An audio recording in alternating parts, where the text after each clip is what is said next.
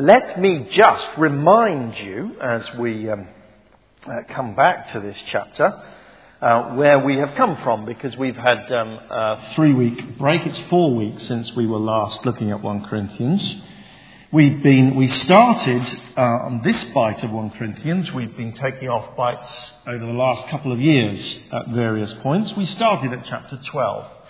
And we ask the question that seems to be the dominant question in the whole of 1 Corinthians chapters 12 to 14. What does it mean to be a spiritual person? What does it mean for us to be a spiritual community? And we have already seen various answers. A spiritual person, a spiritual community, is a person or people who confess Jesus as Lord. Listen to the sermon some weeks ago if you are confused by that. A spiritual person, a spiritual community, are people who have been given gifts by the Spirit. And they are people who, with different gifts, who work together as a community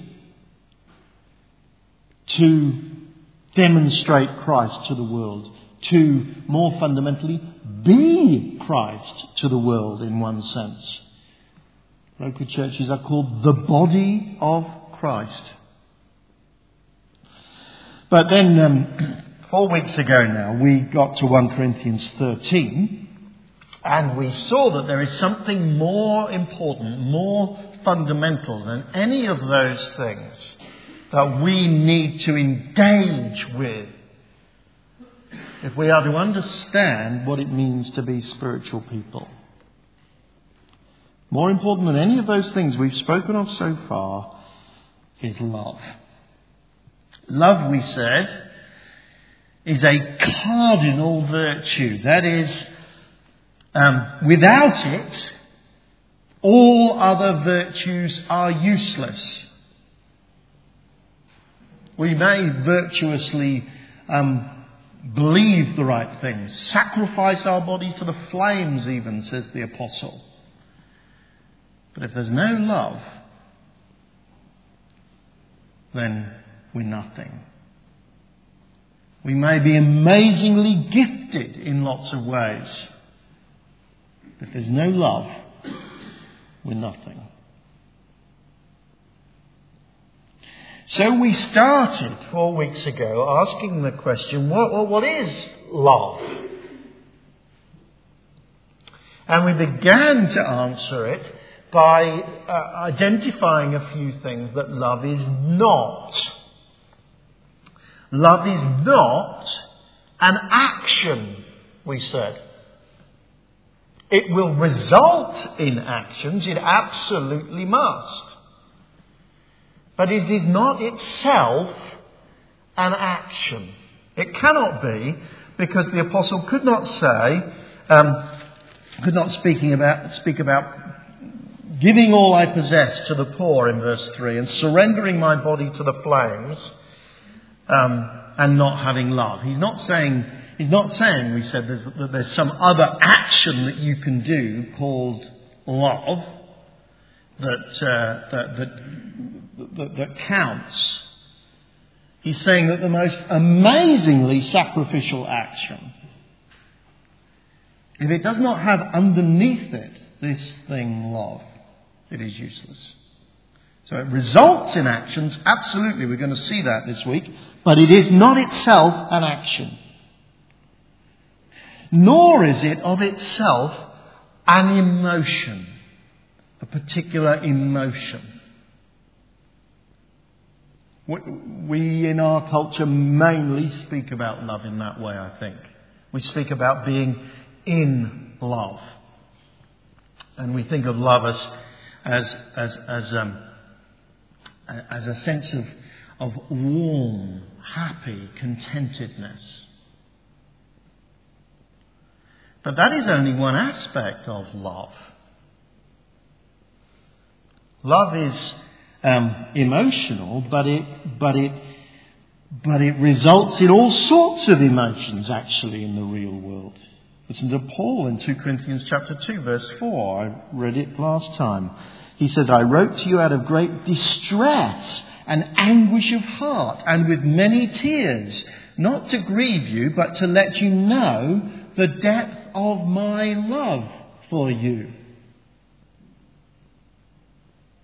So love is not a particular warm, contented emotion, is it? It's something deeper below that on a good day results in warm, contented feelings. But on a bad day, a difficult day, love may be just as real and demonstrating itself in all sorts of other emotions. It is not just an emotion, we said. Nor is it just a passionless commitment. That has been popular in the Christian church for a good number of years and in many circles, drawing on the Greek word, one of the few Greek words that a large proportion of Christians know, agape. Agape, say people, is a sort of passionless love, passionless commitment to other people. It is a commitment to the benefit of other people, devoid of emotion. And that is not true. I mean, what we just read from Paul is far from passionless, is it? We cannot say that true love is passionless. Apostle Paul was passionately emotional. Jesus was passionately emotional. God, as the Bible describes him, is passionately emotional as he expresses his love.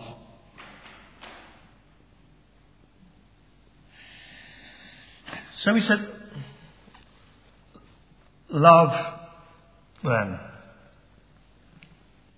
is deeper than an action, deeper than a single simple emotion. It is certainly not passionless. We said it is a disposition, it is a deep orientation of our hearts, which results in action, which produces all sorts of emotions, which is deeply passionate. But its heart, its core, its essence is this deep orientation of who we are towards another. We suggested, I meant to write it up on the screen and I haven't, so I'll just have to say it to you. We suggested it is a settled, passionate desire for a person and for their good. It is settled. It does not alter. It is passionate. It is not emotionless. It is a passionate desire. It is towards a person as Christian love is being described. It's for a person.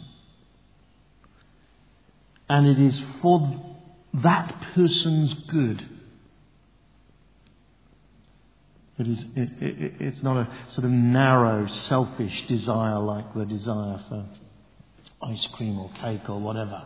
It is for that person and for their good. It is a settled, passionate desire for a person and for their good.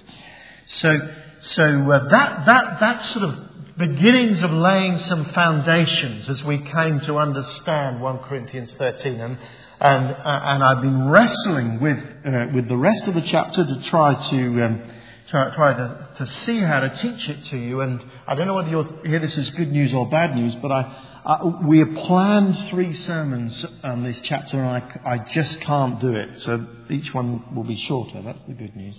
I just can't do it. We're going to do it in 5, which will actually mean that we will be looking at 1 Corinthians 13 until we get into Christmas stuff. And then we'll do 14, promise, in the new year. We just have to do that. Because I think we need to think deeply about this. As I've looked at this, I've thought this, we really need to get this into our hearts. We really need to understand this. And this is what I want us to see in verses 4 and 5 this morning. Love is not about me. Okay, that's where we're going. I want you to understand this morning. Okay, love is not about me. Frankly, in the world that we live in, love is primarily about me. It is about an emotion that I enjoy, and we delight in another person because they produce that enjoyable emotion that we call love. But actually it's not about a deep giving of ourselves to that person, because if they stop giving us that emotion, we, as we say, stop loving them. In fact, we never did. Not as the Bible describes it. Christian love is something far more profound than that. That's what I want to unpack for you in verses 4 and 5. It is not about me. It is fundamentally oriented towards the other.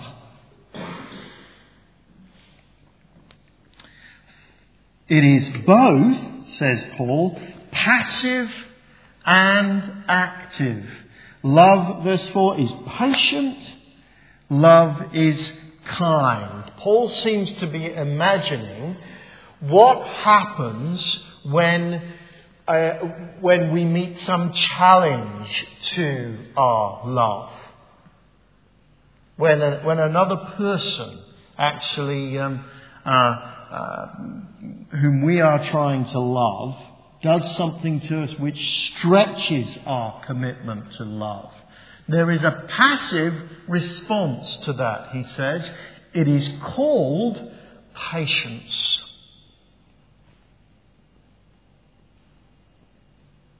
The word suggests just having a larger capacity to absorb injury from other people. Just can take it.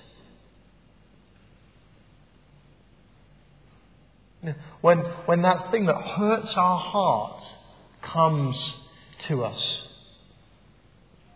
the disappointment, the rough words.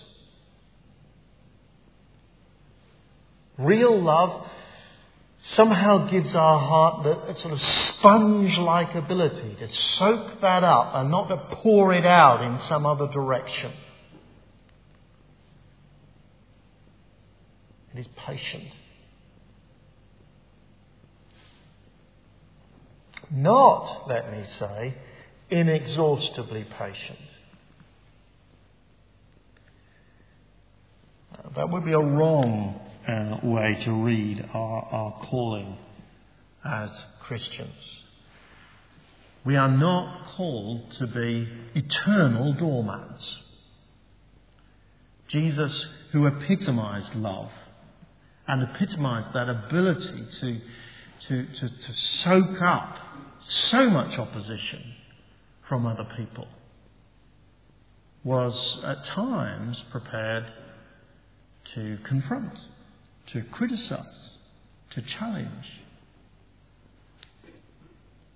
The New Testament says that churches as a whole are not to be infinitely patient with unrepentant sinners, for instance. There is such a thing as church discipline.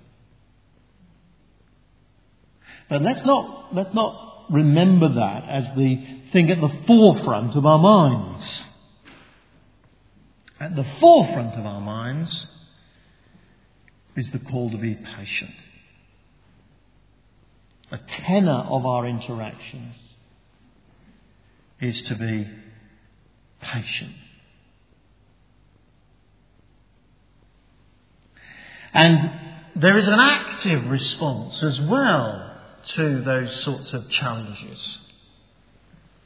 The passive one is patience. The active one is kindness.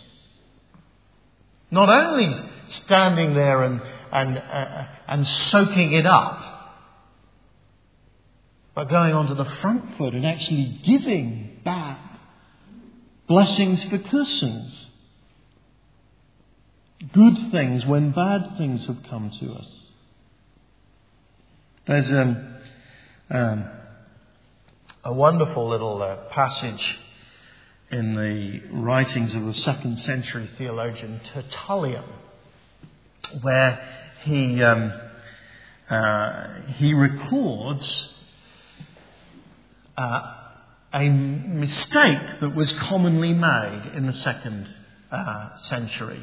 The word for a kind person in the Greek was a Christianos. And the word for a Christian was Christianos. And he says, people all over the world are mistaking the title of Christians, Christianos, and thinking people are talking about the Christianos, because so amply do they demonstrate their kindness to the world.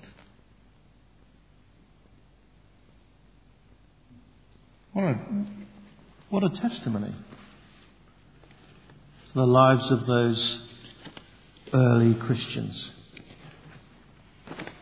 They were kind. They blessed those who persecuted them.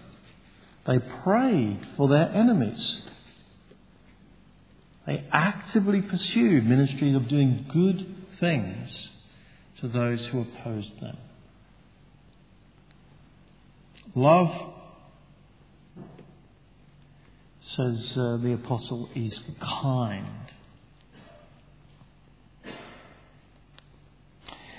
And love also has a characteristic response to both good fortune and ill fortune. That seems to be what's in his mind as he gets onto some of the other descriptions of love. It does not envy, it does not boast, it is not proud, it is not rude.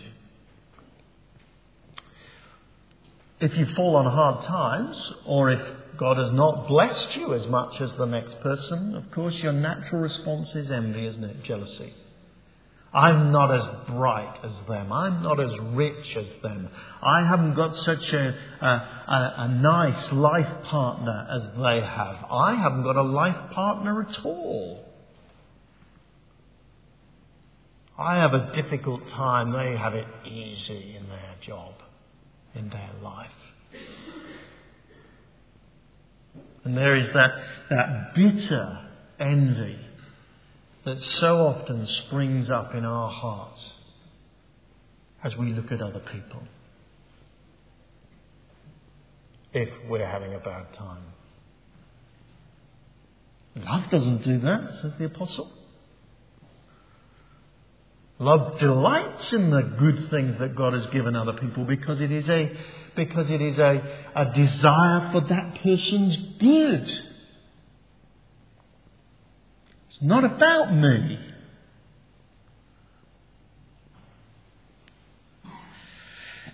And then perhaps the person is blessed, or perhaps they are blessed and nobody's noticed yet. It does not boast. Perhaps they're enormously gifted at a certain thing, and nobody seems to give us the attention that we deserve for that wonderful gift that we've got. So I'll brag about it. I'll tell the world about it. You know, there are some people that are just always telling you about the wonderful things that they've done, the wonderful person that they are, the wonderful compliments that other people gave me.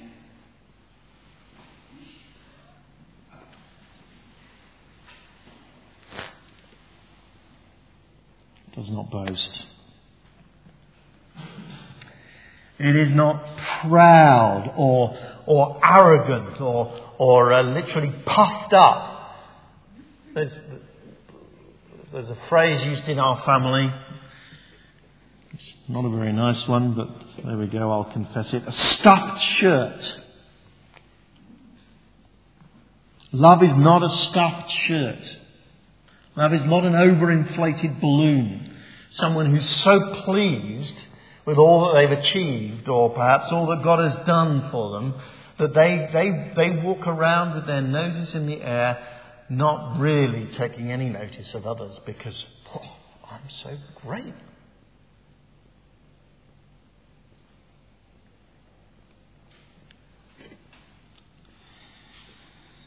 Now you see,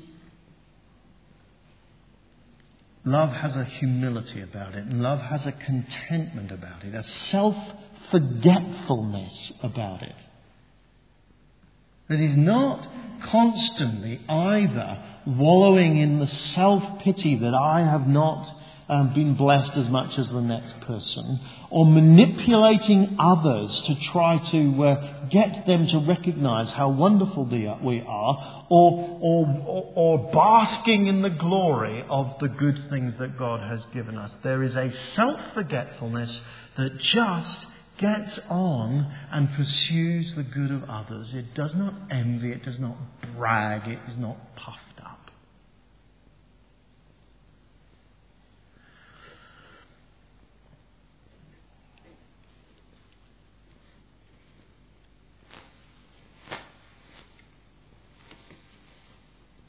Because love is not about me. You got it? That seems to be what Paul sort of homes in on as his list goes on. It is not rude. That is, it does not behave in a disgraceful way. The word is used in 1 Corinthians 7 to describe a young man who may bring dishonour on a virgin, on a young woman. It doesn't bring dishonour in that way. It doesn't make the world think, oh, look at that person there. Disgraceful.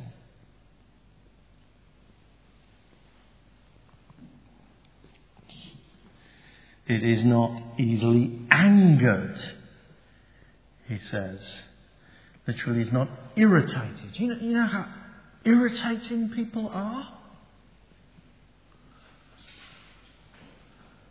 We get irritated by people because we do not love them.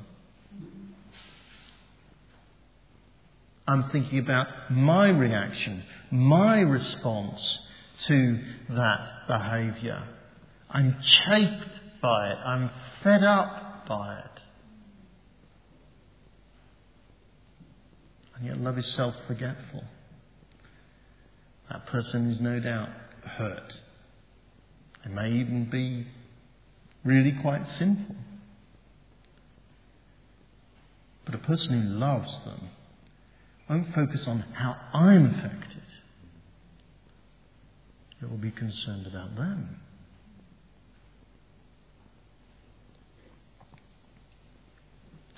Love keeps no record of wrongs, as the NIV puts it. Or love doesn't keep accounts of evil. Doesn't reckon it up. Doesn't store it up and say, well, I'll make them pay in the future, or doesn't store it up in such a way that proves that I'm a victim who has been mistreated. Doesn't keep accounts of that.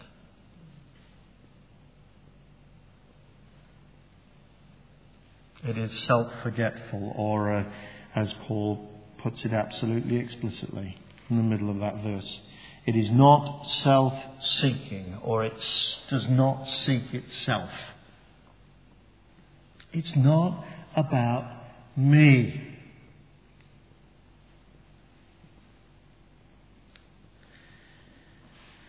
That is the essence of loving behaviour. It is not me focused, it is them focused. I will do everything I can for them. I will be concerned for them. I will sacrifice myself for them. Not because it's some great, wonderful show, but because I have a settled and passionate desire for that person and for their good.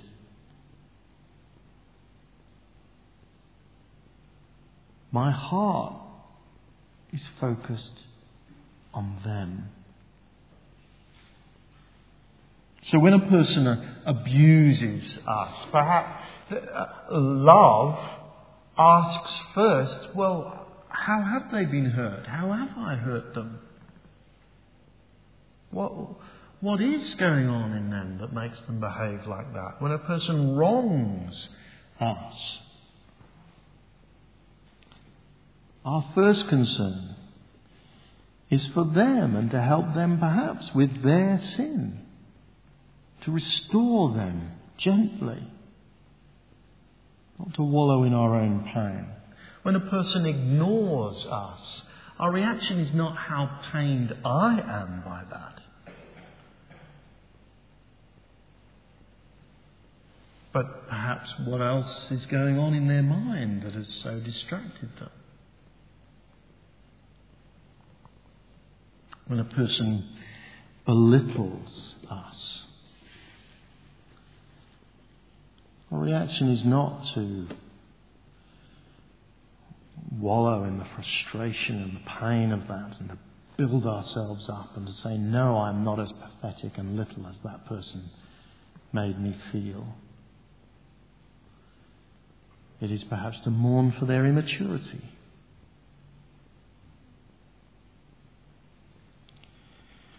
William Blake wrote in Songs of Experience, "Love seeketh not itself to please, nor for itself hath any care, but for another gives its ease, and builds a heaven in hell's despair."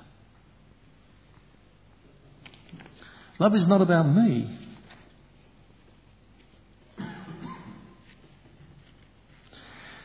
Now, I know there will be people here who are sitting here and they're saying, well, that just about summarises it for me. I am not loved like that.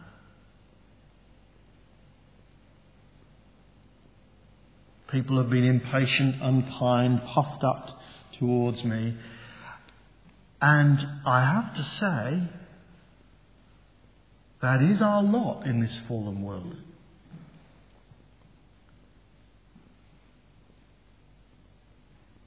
Our calling is in that context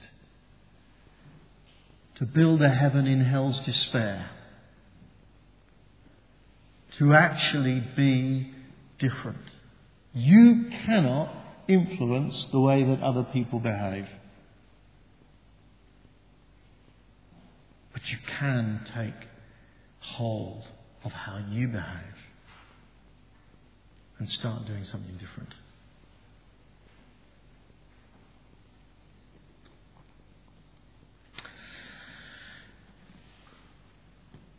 I think the even bigger reaction that comes when we look at descriptions of love in that way, when we start to sense how high the demand is that the New Testament sets upon us for love, the bigger reaction is, I can't live like that. I just can't. I hear what you're saying. I see that it's good. I just can't. How could I possibly be patient under the provocation that I've got? How could I possibly be kind? I really can't live like that. And I want to say to you, first of all, every single one of us can't. Okay? Or at least can't with perfection. This is why Jesus needed to die on the cross.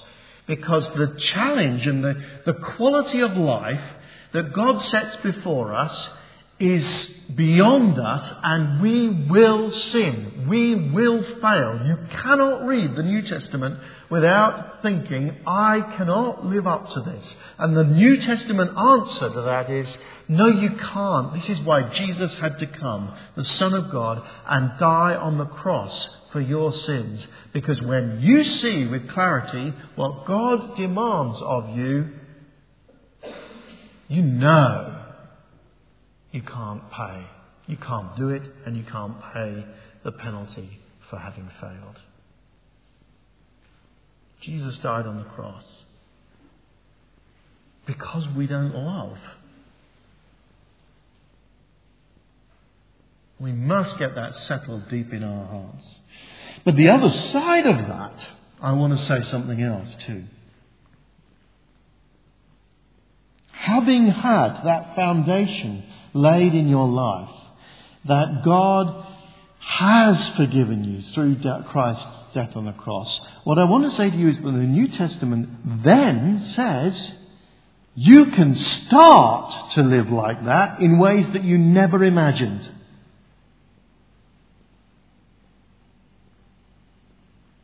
Remember, 1 Corinthians 12-14, this is the description of a spiritual person.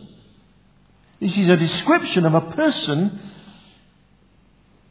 in whom lives the Spirit of the living God.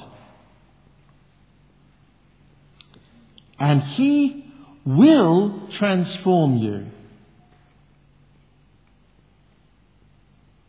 First thing we need to understand how He transforms us, what needs to go in our hearts is this. And for some of you this may be old hat, and so forgive me. For some of you this may be new, in which case it may take some digesting. There is a paradox here that I really want you to understand. Self-forgetful love is actually no loss. All human beings act at all times according to their best understanding of how they will benefit. You physically cannot at any point do anything that you think will be a loss to you. You may find that hard to believe. Let me quote Blaise Pascal, first of all, where he probably says it slightly better. All men, he says, seek happiness. There are no exceptions. However different the means they employ, they all strive towards this goal. The reason why some go to war and some do not is the same desire in both, but interpreted in different ways.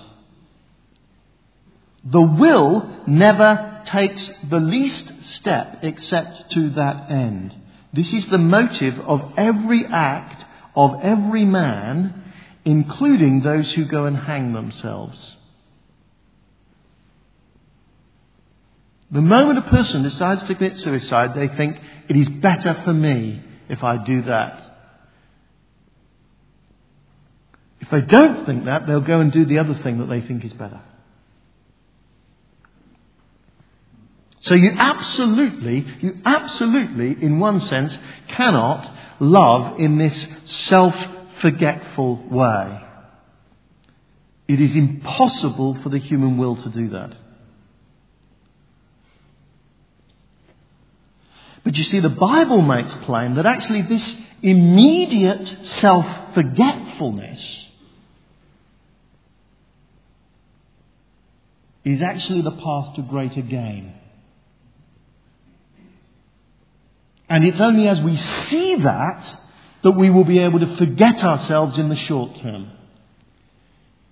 Did you notice in verse 3 of 1 Corinthians 13, Paul hints at this sort of thing when he says, if I give all I possess to the poor and surrender my body to the flames and have not love, I gain nothing. In other words, he assumes that we will be motivated, even in giving our bodies to surrendering our bodies to the flames, by an understanding of how we gain. And that is fundamental to all of the Bible and all, especially of the New Testament's understanding of how people choose to do things. They choose to do things because they understand that by it they gain. So Jesus, talking about love, says, love your enemies. Luke chapter 6:35. Love your enemies. Do good to them, then your reward will be great, and you will be sons of the Most High. He does not say, love your enemies and do good to them and give up all thought of any advantage to yourself. He says, look at where your true advantage is to be found. It is in great rewards for your Heavenly Father. I can forget the injury done to me now. I can be patient with the person who constantly wrongs me. I can be kind to the person who I really don't want to be kind to. Because in doing so, I have an assurance that my Heavenly Father is pleased. That one day I will hear Him say, well done, good and faithful servant. That it will be actually both for that person's greater good, but also in the long term for my greater good. You can't love if you don't see that. Not in the way that the New Testament describes it. That's why our world, as it is at the moment, has redefined love in terms of immediate gain to me. Because you can do that. I can love someone when I get immediate affection back. Our world absolutely knows you cannot love someone if there is no prospect of reward. And because our world has no prospect of reward in anything other than the immediate response that person gives back, our world knows it cannot love in that way. And that is why Christians can be different. Because great is our reward in heaven. Great is the rejoicing that in heaven when God sees a Christian do that. They are able to consider and see, this is my greatest good. As Jesus put it, whoever saves his life will lose it. But whoever loses his life for me and the gospel will save it. In other words, he says, you want to save your life, don't you? Well, paradoxically, you've got to lose it. And if you don't see that, you'll be in big trouble because you'll try and save it in the short term and lose it in the long term. Well, it's the same with love. Whoever wants the rewards of love must see where those rewards come from.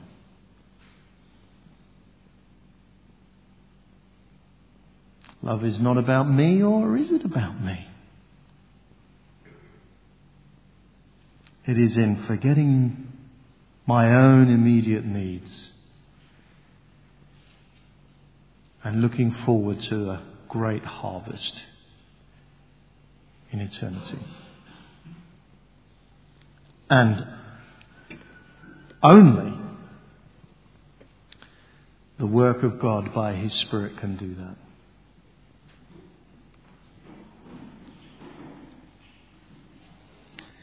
Galatians 5 verse 22, the fruit of the Spirit is first love. In other words, you see, it is a characteristic mark of the Spirit's love in people's lives that they are enabled to love in that self-forgetful way. The Spirit opens our eyes to the inheritance that God has in store for us.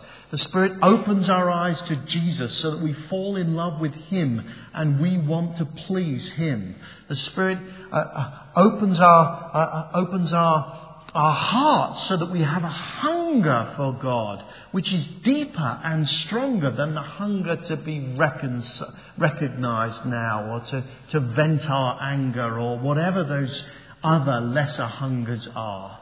The Spirit actually starts to impart the very character of God into our hearts, because you see, He is love. He did it first. He gave Himself totally in Jesus,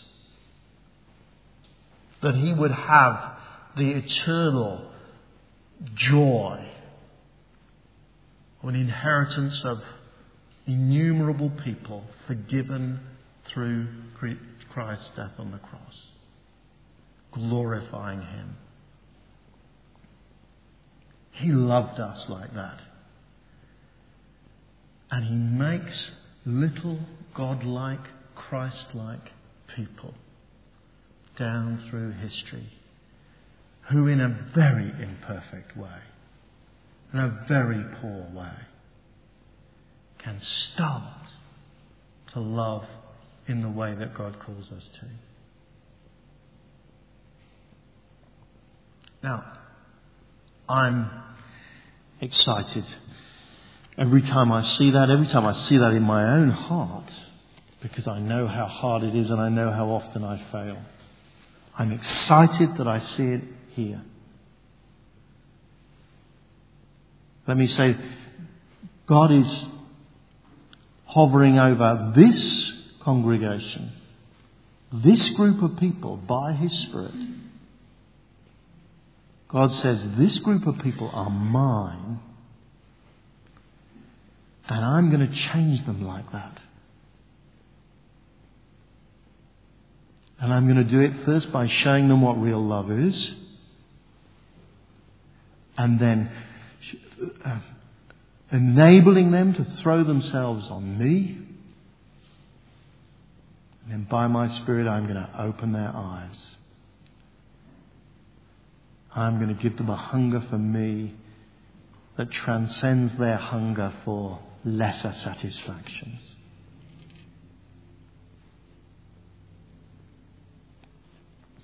Because to avoid love is to embrace hell. C.S. Lewis put it like this: to love all is to be vulnerable. Love anything and your heart will certainly be wrung and possibly broken. If you want to make sure of keeping it intact, you must give your heart to no one, wrap it around with hobbies and little luxuries, avoid all entanglements, lock it safe in the casket of your selfishness. And in that casket, safe, dark, motionless, airless, it will change. Your heart will not be broken. It will become unbreakable, impenetrable, irredeemable. The only place outside heaven where you can be perfectly safe from all the dangers of love is hell.